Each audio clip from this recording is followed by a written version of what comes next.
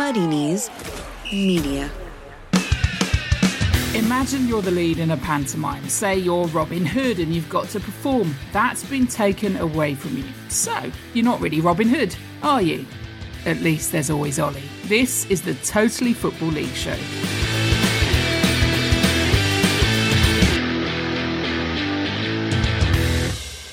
And what's a band of merry men alongside me, Maid Marian? That's right, I'm Maid Marian, neither of you can be. First up, my Friar Tuck. Let's just leave that hanging. Sam Parkin's here. Morning, Caroline. No, morning, Sam. Harsh that. Well, Adrian Clark, who do you want to be? I don't know any other characters. I can't think of any off the top of my head. How do you not know the characters in Robin Hood? Look, it's been a while, okay, since I watched or read it. Sorry, I've got nothing. All right, I'm just going to call you Little John. His name is Adrian Clark. If that was entertaining, it's not as entertaining. That's all right. It's not as entertaining as Sam Parkin's message to us on the WhatsApp group this morning, which was, Sam, you can only save 3, and then a picture of the finest eating establishments: Domino's, Greggs, Subway, McDonald's, Nando's, Wetherspoons, Pizza Hut, Wagamama and KFC. Which 3 did you go for, Sam? It's pretty much the only quiz that I was able to forward onto you. Everything else has been a bit blue that I've been receiving over the last few weeks as people try and entertain themselves. But no-brainer, wasn't it? McDonald's, definitely, 100%. Nando's, I would say. And toss-up between Wagamama and KFC. Obviously very mood-dependent, those two. But I'd probably just plump for getting rid of KFC, so Wagamama, McDonald's and Nando's would be my 3 to remain. I mean, clearly that's the wrong answer. Adrian? Yeah, Old McDonald's, as my children call the Golden Arches, has to. It's so cute. They actually think it's called Old McDonald's. So definitely keeping that. I can't lose the wicked zinger meal from my life, so I have to go KFC. And for me, Greggs. I just think VFM, the sausage rolls, the donuts. I don't think I could lose Greggs, so that would be my 3. Well, as a convert to the vegan sausage roll, I think you're right with Greggs, Wagamama and KFC. That's today's most important issues sorted then. How are you both that aside? I'm all right, yeah. I continue to be exhausted, looking after 2 little ones 24/7. But look, it could be much, much worse, couldn't it? The sun's shining, lots of time in the garden when I'm not working. So no, can't complain really. And baby Parkin? He's doing well, yeah. Had a better night's sleep last night, probably the first one in a fortnight. Managed to keep him in his cot rather than watching box sets with him in the early hours in the living room. So we're taking that as a minor success this morning. All right, we are all checked in at the Totally Show for you to check in too. Hope you are and your family all well at this time. We'll try and entertain you for the next hour. We've got a player exclusive coming up. The team of the season goes League One and plenty more in between. You're listening to the Totally Football League show in association with William Hill. Let's start though in the Championship. The state of play at the moment, we're hearing from lots of players, lots of chief exec and managers as well over the past couple of days. But the big news, Adrian, is that the EFL and the PFA recommending a 25% wage deferral for April for League One and League Two players. What do you make of that? I think it's fair enough. I really do.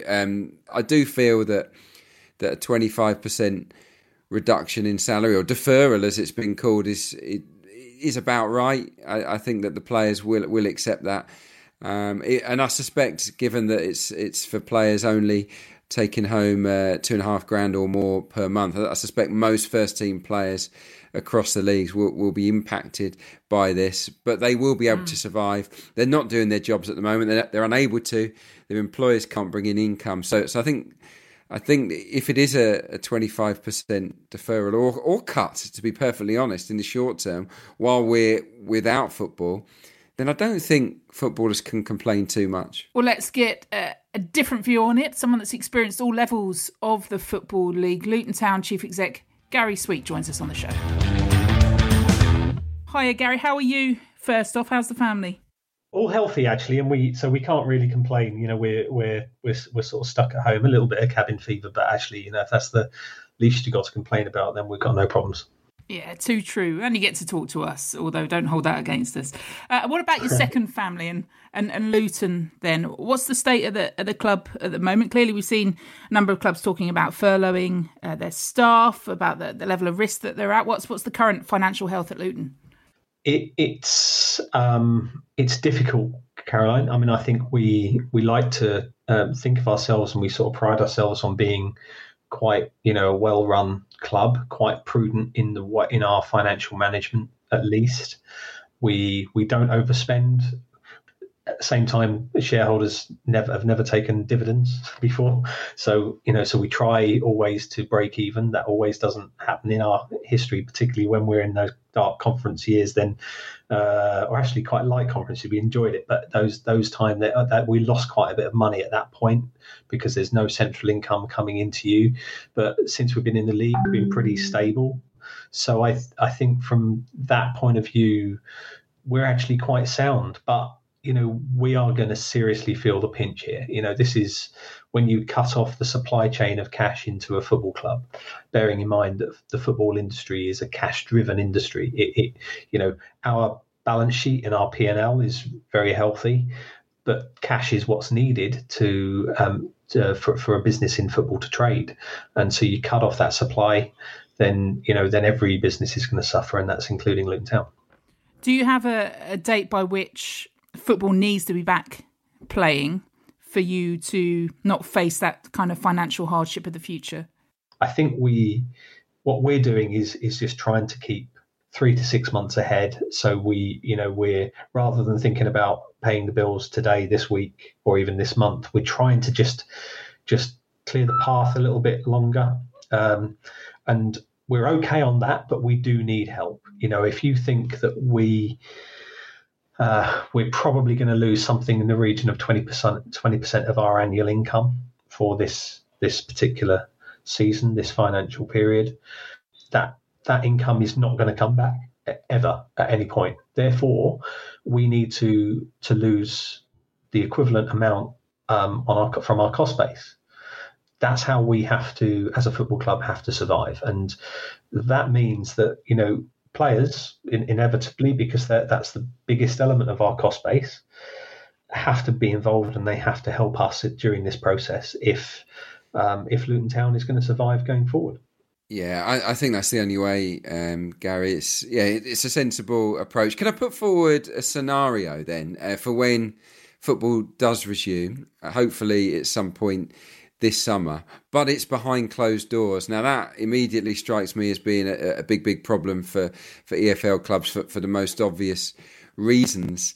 Have you started to think about how you can generate any kind of income from those games, i.e. by charging the fans a little bit extra maybe to watch it online?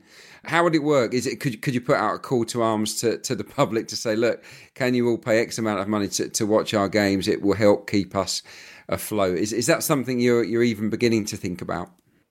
We're already doing it, actually. We're doing little things at the moment where we're doing a little sort of taking the little golden gamble game that we have, during a match day. We're taking that online on a Saturday when we re-show a game from past years on at 3:00 on a Saturday afternoon over iFollow, that type of thing. So we are doing some of that already, Adrian. And yes, absolutely. I think there are going to be some opportunities available to clubs to grab some revenue. And I think, the whole debate of whether games are played behind closed doors or in front of a crowd or not is a real lively one. And I hate to think of football being played without a crowd.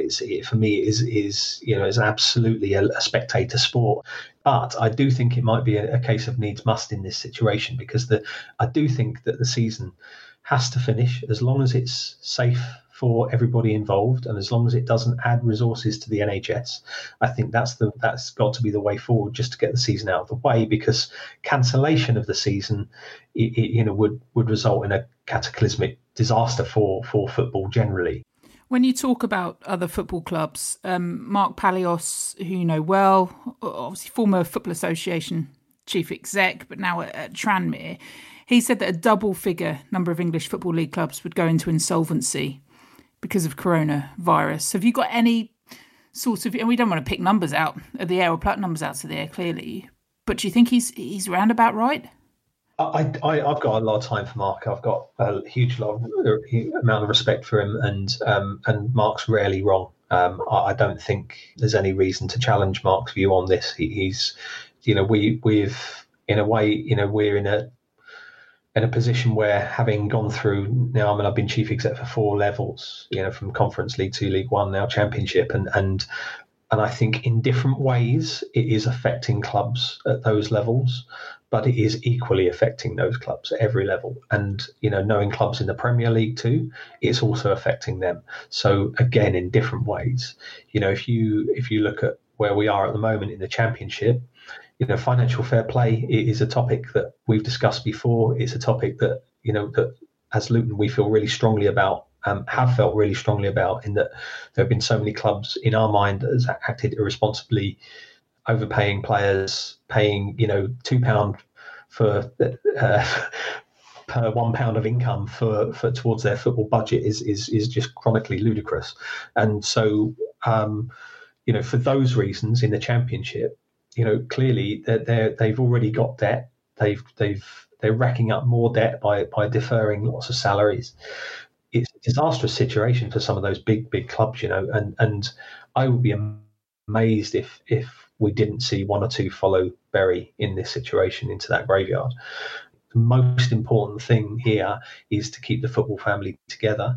To try, I think I beg clubs to try and reach compromised agreements between each other. This isn't the time for bitching and being two-faced. That has happened before in leagues at a certain level. We have to stick together here if we want football to survive. Gary, I just wanted to ask you about another revenue stream. I know season ticket sales are really important for clubs at this stage of the season. Have you seen a drop-off in those, considering the circumstances and the unknown? And I was speaking to a friend of mine who works behind the scenes at Brentford. Obviously, that's quite a unique situation. They're moving to a new stadium. But with that on the horizon for you as well, Gary, I just wanted to know what the latest was with the plans, considering you've overcome some huge hurdles in the last few months. And it must be an exciting time, although really difficult period for everyone at the club and the town. Yeah. I mean, thanks, Sam, for the other questions, because they're good. The season that we have seen the drop off in season ticket sales, yes, they've been really encouraging, though. We've just gone through 2,000. So, and I thank everyone who's contributed to that. We've had people add donations to their season tickets, people who know they can't attend wanting to buy a virtual season ticket just to put some money into the club's bank. So I think that's is so admirable, but we do completely understand that this is also affecting our supporters personally, and so if they can't step up and give us that cash at the moment, then completely understandable, but we do need it to survive. So we expect to. We sold 7,000 season tickets last season by this time, so we're quite behind that. But we had just got promoted, so I think this we're probably budgeting around about half that level until we've got some kind of sense of knowledge of what's happening going forward. On the other question with regards to the stadium and property side, that's actually an interesting situation, because we are in a really good position. I mean, if we were going to lock down at any point, now's a good time, because we've got planning. That planning's is now uncontested. We're in a really envious position that long term we own the asset. We've only got internal debt. We don't owe anybody outside the organisation. So actually, when we come back to some sense of normality, it's within our gift then to reassess the market and then effectively tweak those plans according to how we feel life is going to be post-virus. So actually, we're in a really good position where we can be flexible, we can act quickly, and we can capitalise longer term on that. So the plans for the stadium don't change at all, but they do clearly are going to experience a delay while we go through this period. Okay, we have taken up far too much of your time, but one final bit of clarity. We're going to go on to talk about League One and League Two. You'll be well aware that the EFL and the PFA have recommended this 25% wage deferral for April for players. But it's all to do with whether they're earning more than £2,500 a month. I don't expect you to tell me your wage budget, but is that the sort of level you'll be looking at, a 25% wage deferral? Does that sound like the right thing to do? No, I think actually, I mean, if you look at Mark Pallias's comments in the Telegraph yesterday, they were excellent, and he was saying that 50% is probably required at that level. I think 25% is really quite light, and I think if you look at the way it's positioned, I think that's just a holding position for this month. I think clubs will probably have to revisit that next. It's just to get some clubs over the line for April. In the Championship, it's a completely different scenario and a much darker picture, because you've got clubs that are so heavily weighed down, by player salaries. It's the only place they can go to get back that lost cash. So I know of clubs that are, in the Championship that are trying to get 50% deferred. At the end of the day, they all need actually a reduction in salary, not a deferral, because our income has been lost for good. It's not going to come back.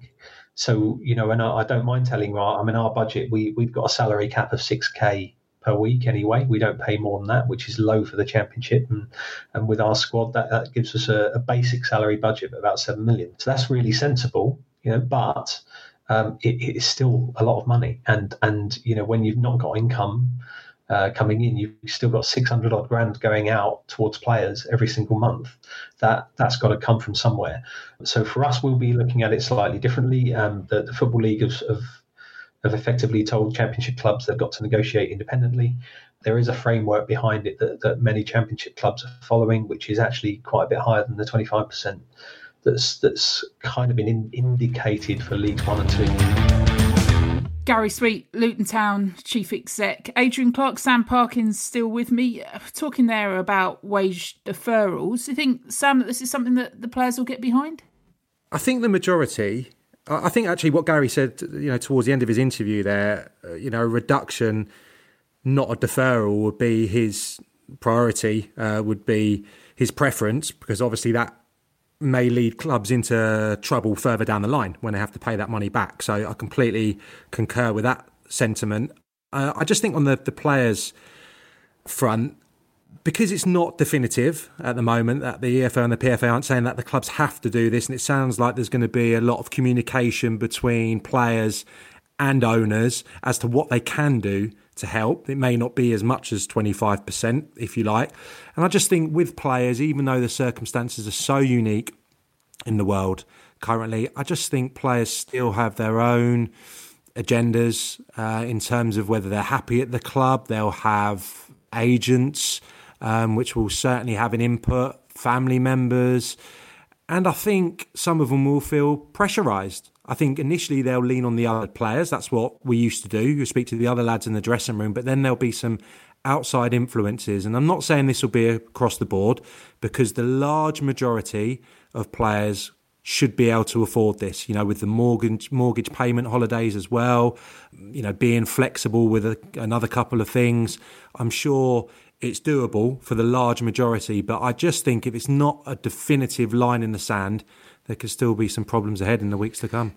Yeah, I do agree with Sam. I think that there will be certain people looking to, hold firm, and agents may well be telling their clients, not to agree to anything without their say-so, of course. It's a really, really difficult scenario. And the other question that we need to broach is how long are these going to be permanent pay cuts, or just during the interim period where we have no football? That's not really clear at the moment either, is it? So, I just think while there is no football, if players were on half money, I don't think they can complain too much, because football will come back, and providing they then go back to their original contracts, I don't see the issue. It's where clubs are then looking to make those cuts for the next 2 or 3 years of a player's contract. That to me doesn't seem quite right, even though that income has been lost forever, as Gary Sweet was making the point there. So it's difficult for all concerned.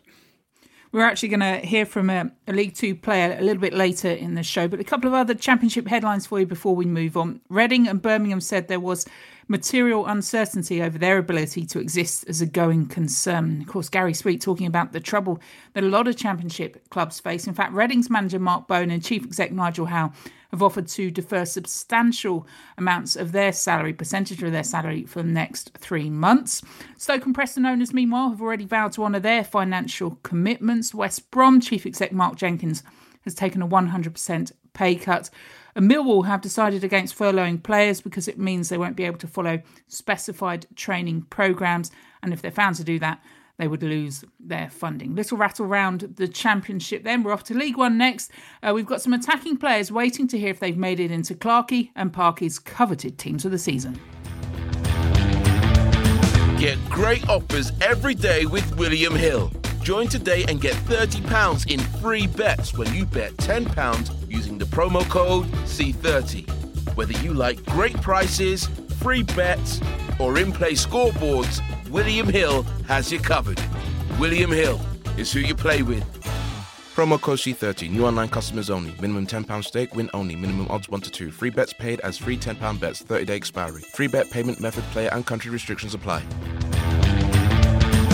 Good news, fans of League One and Clarkey and Parky. I always feel uncomfortable calling Clarkey and Parky. I don't know why. Adrian Clarke and Sam Parkin's teams of the season, because we've got it on the way. Elsewhere, Fleetwood chairman Andy Pilley's releasing daily videos breaking down the issues facing football with a crisis as it is. Here is a clip of Andy. My football club will be okay, right? Now, I may have to cost cut significantly, right? But I will find a way to navigate through these times, and Fleetwood Football Club will continue to exist. My concern and my big worry here is that we may have double figures of football clubs who go to the wall, famous football clubs who no longer exist, who no longer deliver the quality of life and the pride to their community that they have done for perhaps 100 years or more, right? The very integrity of the competition that we love is at stake here. You have a vocal Andy Pilley. Sunderland's Luke O'Nien has been teaming up with the Future You, doing virtual workouts in his home to support the NHS. And Bolton's press officer, well done Paul Holliday, ran a marathon in his living room. Just the 4,500 laps needed to complete the 26.2 miles. He's been raising money for High Five Lancashire. Either of you fancy doing that? That's a great idea, though, isn't it? I did see a video of it. Do I fancy it? No, I really don't, I'm afraid. So kudos. Well played. I need the spectators. That was the only thing that got me through the marathon. I went at a snail's pace, but as long as I could run right on the barrier and get people hollering my name out, that was enough to see me through. We'll join you on FaceTime and slow hand clap, won't we, Adrian? Anyway, enough of that. Let's get the clapping out then for your teams of the season so far. Sam, remind us of your players and the teams they play for. Yeah, I had Morosi in goal from Coventry, the aforementioned O'Nien at right back. Then I went Harry Suter from Fleetwood, one of my centre-halves. Hickway from Rotherham, his partner, and Jacobson from Wycombe Wanderers was my left back. And then we did one other player, didn't we? Well, Adrian did the back five, back three. I gave you my holding midfield player, who is Ben Whiteman from Doncaster. And that was because, Adrian, you broke the rules, didn't you, with your formation of your team? Who have you gone for? Yeah, I went He's a bit gone maverick, fruity. didn't I? I've gone for a 3-4-3. So yeah, Daniel Everson in goal, on loan from Leicester to Rotherham, of course, having a great season. Back three, Rob Dickey of Oxford, Carl McFadzean of Coventry City in the middle, and Michael Hickway of Rotherham as my left-sided centre-half. Fankety Dabo, right wing-back from Coventry, and left wing-back would be Joe Jacobson of Wycombe, and that's as far as I got. Right, let's go all out attack. Who goes into your midfield alongside Whiteman then, Sam? Well, yeah, I've gone for kind of three similar players, but my tactic is for those boys just to keep the ball and Adrian not get anywhere near it. So Ben Whiteman can be my deeper one, and I'm going to have Liam Walsh, who I think's been brilliant at Coventry, and I can't understand why he's not at Bristol City, because he's their player, and I think he'd probably get in their team this season. I think they're weak in that position. been excellent, can do a bit of everything. Arguably the goal of the season, I would say, in League One, an individual goal against Rochdale. And he's someone I watched a number of years, saw him coming through at Everton, always liked him, and he's been fantastic.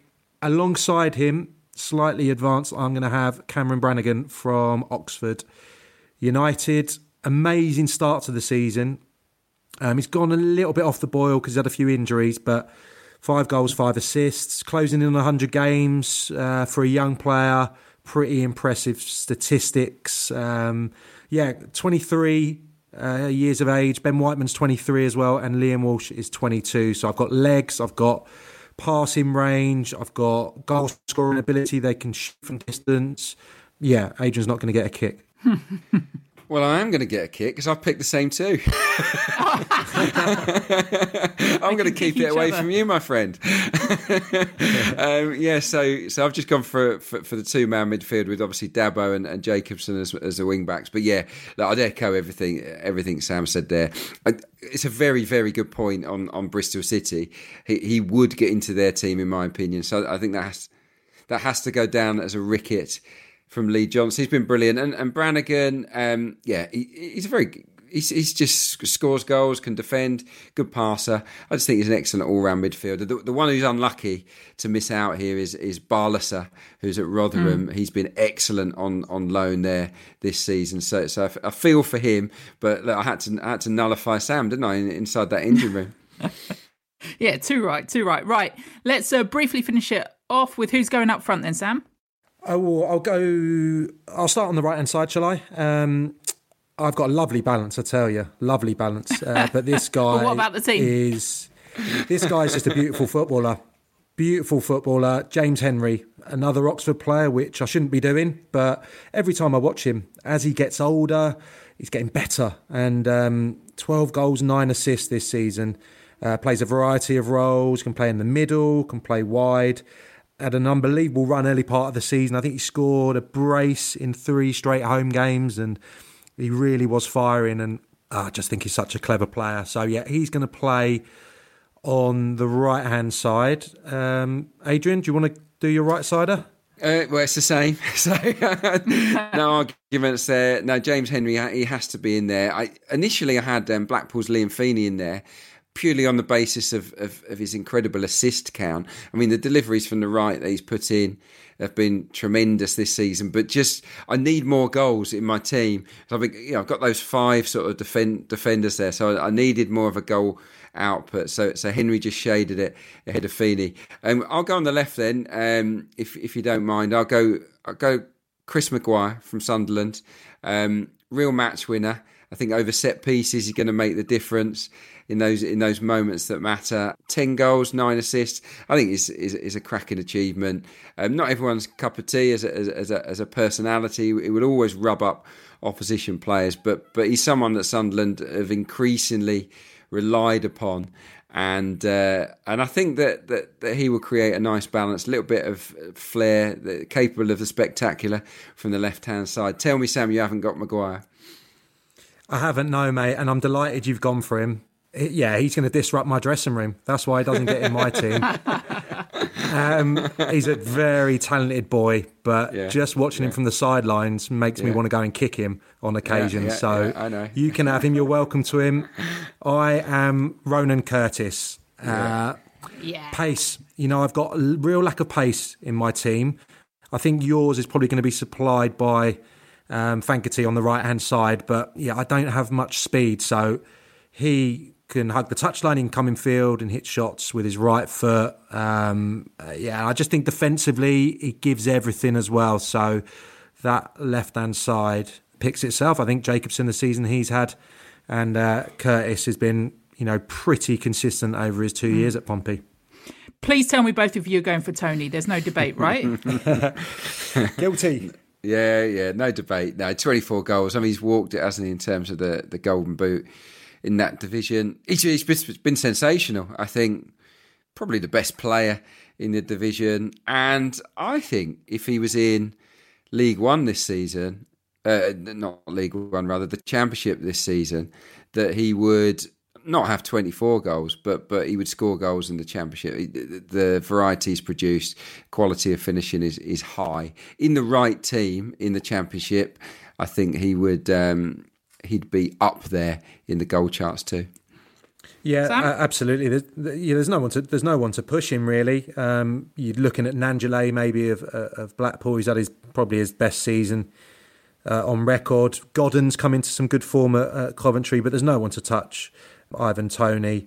He's got everything really. He was a bit volatile in his early years, but I think that aggression, when it's channeled properly, is a big asset for him. Strength, aggression, obviously hold up, play, and a brilliant array of goals, heading goals, sensational volleys, and he's good in one-on-one situations as well. So can understand why he has the big price tag on his head and expect him to get a really nice move for him in the coming months. Talking of numbers, are we done? Who else have we got to go? And can we have your manager? Go on, Sam. Who's your gaffer? My gaffer is, unsurprisingly, Mark Robins. I think there's an argument to say he's the current manager of the year in the EFL, and made a real big change really in October, I think it was, when he changed the system, new style of play, really very heavy possession. I think that was there from the early part of the season, but the shape in particular changed. I think it was against Fleetwood when they hadn't won in the previous 4 games, so made a big call. I think a lot of that's down to Adi Vivash as well, his assistant, who I played with and know from his work in Chelsea's academy. So he has to take big credit. Great recruitment, playing in a very unique way as well with those diminutive midfield players, dominating the ball and winning a lot of tight games. So great game management, defensively sound, and to do it all without the home advantage of the supporters is just an incredible achievement. So that's the biggest no-brainer of all the selections, I would say. Is the right answer. Adrian? Yeah, I'm not going to argue with it. He's my pick as well. Carl Robinson, honourable mention for him, because Oxford are great to watch, score so many goals, enjoying an unexpectedly brilliant season. He's made the club some money by flogging players that he developed and improved, and he also took them on a cup run, didn't he, Carl Robinson? So he would be runner-up, but yeah, I can't look beyond Robbins either for all the reasons that Sam's explained. Well done, you two. Quite right. Although, if you do argue with their management techniques, you can, of course, via our social media. We'll put all the teams out on social media to vote for your favourite Clarkie United or Parkin Rangers at the Totally Show to find out more and to vote. Off to League 2 next, and a very special guest. Listeners, we want to tell you about a beautifully simple way to showcase and sell your photography. Pickfair is used by over 150,000 people worldwide. It's a free platform that allows anyone to sell their photos, from complete amateurs like me to seasoned professionals, probably like some of you out there in Podland. And Pickfair is so simple. All you do is upload your photos, name your price, and those pics will appear on your personal online photography store. Your photographs will also be listed on Pickfair's central marketplace, where images taken by people who've never sold a picture before have been published by The Guardian, Time Out and Rough Guides, and they've even been used on the front cover of National Geographic. Alongside digital downloads, customers can also purchase your photos as beautiful frame prints and canvases, and whether you sell them through your own store or the marketplace, Pickfair will produce the prints for you in high quality labs and take care of all of the shipping. So if you've got time on your hands and you're wondering what to do with all of the brilliant photos you've got lying around on your hard drive or camera roll, go to pickfair.com and sign up for free today. That's pickfair.com. Pickfair, a new home for your photography. This is the Totally Football League Show with Caroline Barker. Into League 2 then, and each week we'd like to get an insight into players around the leagues. This week we're heading to the West Country, and Swindon Town's finest, hear what I say, Sam Parkin, Swindon Town's finest, Danny Rose, here with us. Hi, Danny. Hi, good morning. How you doing? Yeah, we're all right. Where do we fit in on your habitat tracker that I've been reading on social media? Well, I've just finished an hour or so of homeschooling with the kids. So I managed to squeeze that in, sort of made it a bit shorter this morning just so I could squeeze this phone call in before lunch. I love how I said habitat tracker like we're going into the undergrowth. I meant habit tracker, clearly. But that's been important. Now, don't laugh at me, boys. That's been important for you, hasn't it, though, just to keep a track of what you're doing. Is that whole kind of discipline thing from being a player as well? Yeah, I think so. It's just trying to convert, obviously, what we get as players. I guess every day we sort of get told, where to be, where to go at certain times. So that's just something that I found that really is helping me keep that sort of discipline throughout my day, give me a bit of structure, but also one or two other things which I've wanted to incorporate into my sort of daily routine, i.e. bit of meditation, or it might be yoga, sort of something like that. And I know I can schedule that in and around the daily hustle that is with having the kids at home all day, every day as well, because they have needs and they need dad around as well. In terms of keeping fit then, Danny, what's your plan? What's your programme? How hands-on has the gaffer been, I guess, in terms of making sure that you're staying trim? And part two of that question really would be, given how long you've already been off, how long do you think it seriously would take for you to be match ready once the nod comes for you guys to play again? Yeah, well, the manager has been very active within our sort of WhatsApp group that we have, in making sure that the lads are, keeping up to date with all the exercises that we're doing and the workouts. We sort of got separated into 3 WhatsApp groups.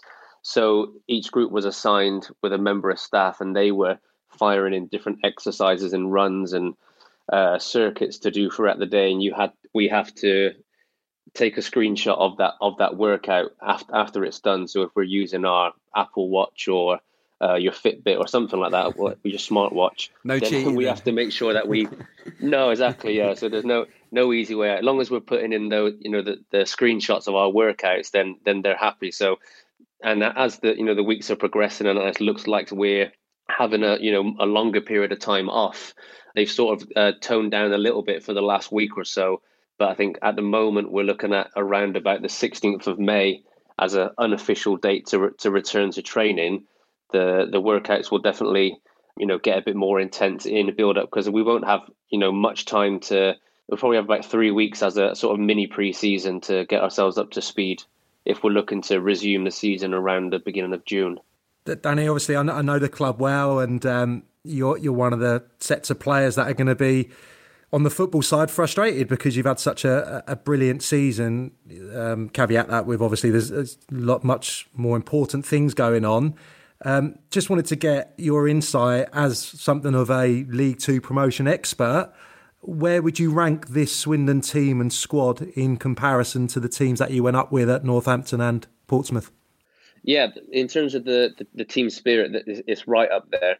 It's right up there, especially with the team that we had at Portsmouth, because that was that season. There's a lot of pressure under us that season to go up. We were obviously the biggest club in the league, a big budget. So all the pressure was there to do it, and we thankfully managed to do it. And compared to this squad, it's a pretty much a brand new squad that the manager put together in the summer. I know when he sort of inherited the squad, he made it public towards the end of last season that there was going to be wholesale changes, which there were. I think it was 15 or 16 players left as they were all out of contract. So it's like I said, it was a fresh new squad, but he took us away in the summer, and they put money aside in the budget to do that. Not many teams in League Two go away abroad in the summer, so I think that was really important. But also the types of characters that he recruits, are the right blend of characters. I think we've got a great blend of experience, players that are in and around their prime, late 20s who have managed to accumulate a good amount of experience and success, and also some young, hungry players as well, and some players who are on loan trying to learn. So I think the recruitment side of it is one of the main reasons why we've done as well as we have. But also, like I said, like the characters, I think there's been no incidences throughout the season where things have overboiled to a bad degree. Of course, like training is competitive, and you want that. It needs to be like that. You need to train at that intensity day in, day out. But if one person, is showing a hint of stepping over the line, then there's a few players in the squad that are quickly to put players back in their place.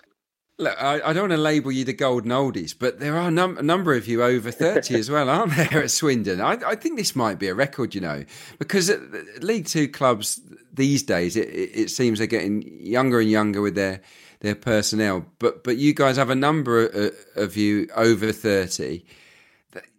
that's priceless, isn't it? That kind of experience, and yeah, how do you all get along? Because there are so many senior pros there.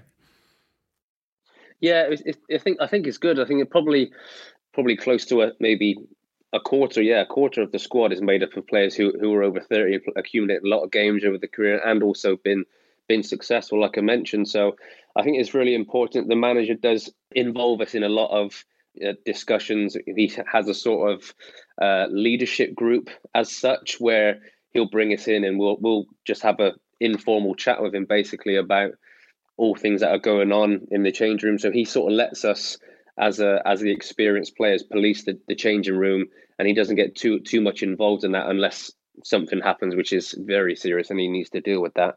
So I think it's important that we're given that responsibility throughout the season, because then when it comes what you're going onto the pitch, you've got that experience to drive those lads and get those lads through it, because there are going to be sticky times throughout the season. We've had 1 or 2 sticky patches already, and we've come through, and no doubt there'll be 1 or 2, even though there'll be, the likelihood is that they'll be behind closed doors of games, but there'll be 1 or 2 sticky patches to get us over the line and hopefully get promoted. Can I just ask, you'll have seen the story doing the rounds about the PFA and also EFL suggesting a 25% pay cut or deferred by players. Where do you stand on that and where players in League 1 and 2 should be? Well, the club, as in Swindon, have been really good to us in terms of anything that they've been communicated via the EFL. They've been straight on to us just to let us know and keep us up to date with the latest goings on. Really, we were notified quite early that we were going to be furloughed and that the club would still top up the rest of our wages. So that sort of put a lot of minds to rest, I think, especially the younger players, who maybe don't have other things in place to support their income or to substitute that. So as I said, the club have been really good. I think if it comes down to it and further down the line, depending on how long the season is delayed for, and if, for example, the club were in a place where they were struggling to make up the difference because of loss of revenue, then I think the group that we have, if it was something as no more than 25%, I think if that was for a short period of time, maybe a month, maybe 2, I think the players, would, as long as they're guaranteed the rest of that money, then I think in the short term, I think they would be okay with that. Danny, just finally, I think it's been probably one of the stories in the Football League this season, the Owen Doyle scenario, going back to his parent club. I don't want to pour scorn on Bradford, but what was that period like for the lads in the dressing room at Swindon in particular? Were you on the phone to him every day just going, you've got to get yourself back here? It's quite a funny, it's quite a unique situation, really. I can't recall another player. Players rarely go on loan to another club in the same league, and the fact that he'd done so well, made it such a unique situation. It did make it difficult for him because he wanted to stay. He made it clear himself that he didn't want to, return to Bradford and see out the remainder of the season there. But knowing like he is, he would have put in, a shift as he would do, but it just wasn't happening for him here. But he felt comfortable down here. I think the style of play that we have suits him down to a T, and that's evident in the goals that he scored here. But yeah, I'm sort of admin on the WhatsApp group, and we sort of said to him, if he was to score for Bradford, then he'd be exiled from the Swindon WhatsApp group straight away. But that wasn't the reason why he didn't score for Bradford. But yeah, we were on to him. Some good content on there. We were on to him. Yeah, we were on to him. We wanted him to stay. We need him. You can't replace those goals. You can't replace. I think he's on 25 at the moment from perhaps 28, 29 games, which is priceless. So of course we wanted him to stay. Obviously Bradford were going to bring him back and give him a chance and see if he could carry on his form, which he was from Swindon.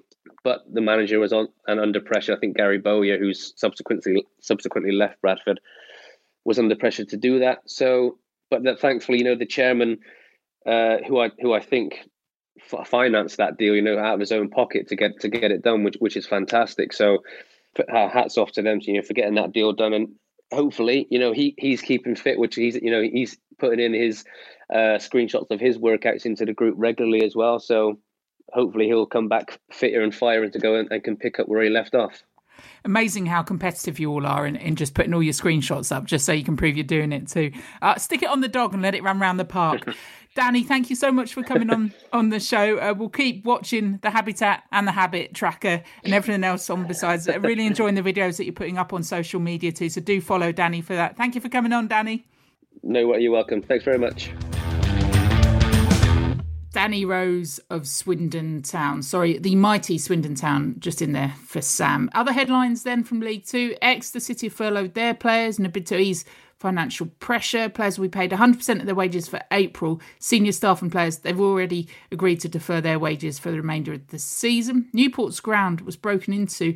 This was their training pitches as well. Real difficulty for them when you think Spitty Parkham and so much that's been done at that ground as well, and at that training facility for Newport. Awful, that news from them. And writing in his column for Stoke-on-Trent Live, Port Vale's Tom Pope has suggested that cancelling the Euros could be a way to ease fixture congestion. Plenty across all the leagues that we've rattled through already. So that's almost it for us and the show this week. Anything else you'd like to add, Adrian Clark? No, I watched Sunderland Till I Die because we spoke, didn't we, to one of the executive producers, and it teased me into it. And it did not disappoint, let me tell you. Yeah, it was a fantastic little series, and I kind of now feel a little bit sad that we probably won't see another episode, because it didn't sound, did it, like they were going to go back there anytime soon. No, the gift that keeps on giving. Sam, for you? I enjoyed it, but it wasn't as good as the first series. I would. Oh, okay. I didn't see the first series. Yeah, go back and watch that. That's it. That's all I needed. Your review is everything to me. I was just going to mention that Tracy Neville's new son was spotted in a bib and tucker, the famous bib and tucker baby grow of Accrington Stanley. So the decision's been made over who he's going to support in the future. Have you decided on your birth child's future footballing family? Oh, it's a no-brainer, isn't it? Well, he's a QPR fan. He will be going to watch QPR, but when QPR are away from home and we can't get there, he will be going down to the county ground as well, I'm sure, Swindon, to watch some fine football at times as well. So QPR will be the team he supports, but I'm sure he will visit the county ground and love the Rockin' Robin. And he shall forever be known as just your birth child, as I've just called him. Right, Sam, Adrian, thank you. All of you above two, and do remember to keep in touch via the Totally Show on social media. And to Abby as well, I'm off. Already long gone. Goodbye. You've been listening to the Totally Football League Show, a Muddy Knees Media production. For sales and advertising, please email sales@muddykneesmedia.com. Keep up to date with everything across our Totally Football network at The Totally Show on Twitter, and make sure you check out our brand new website too, thetotallyfootballshow.com.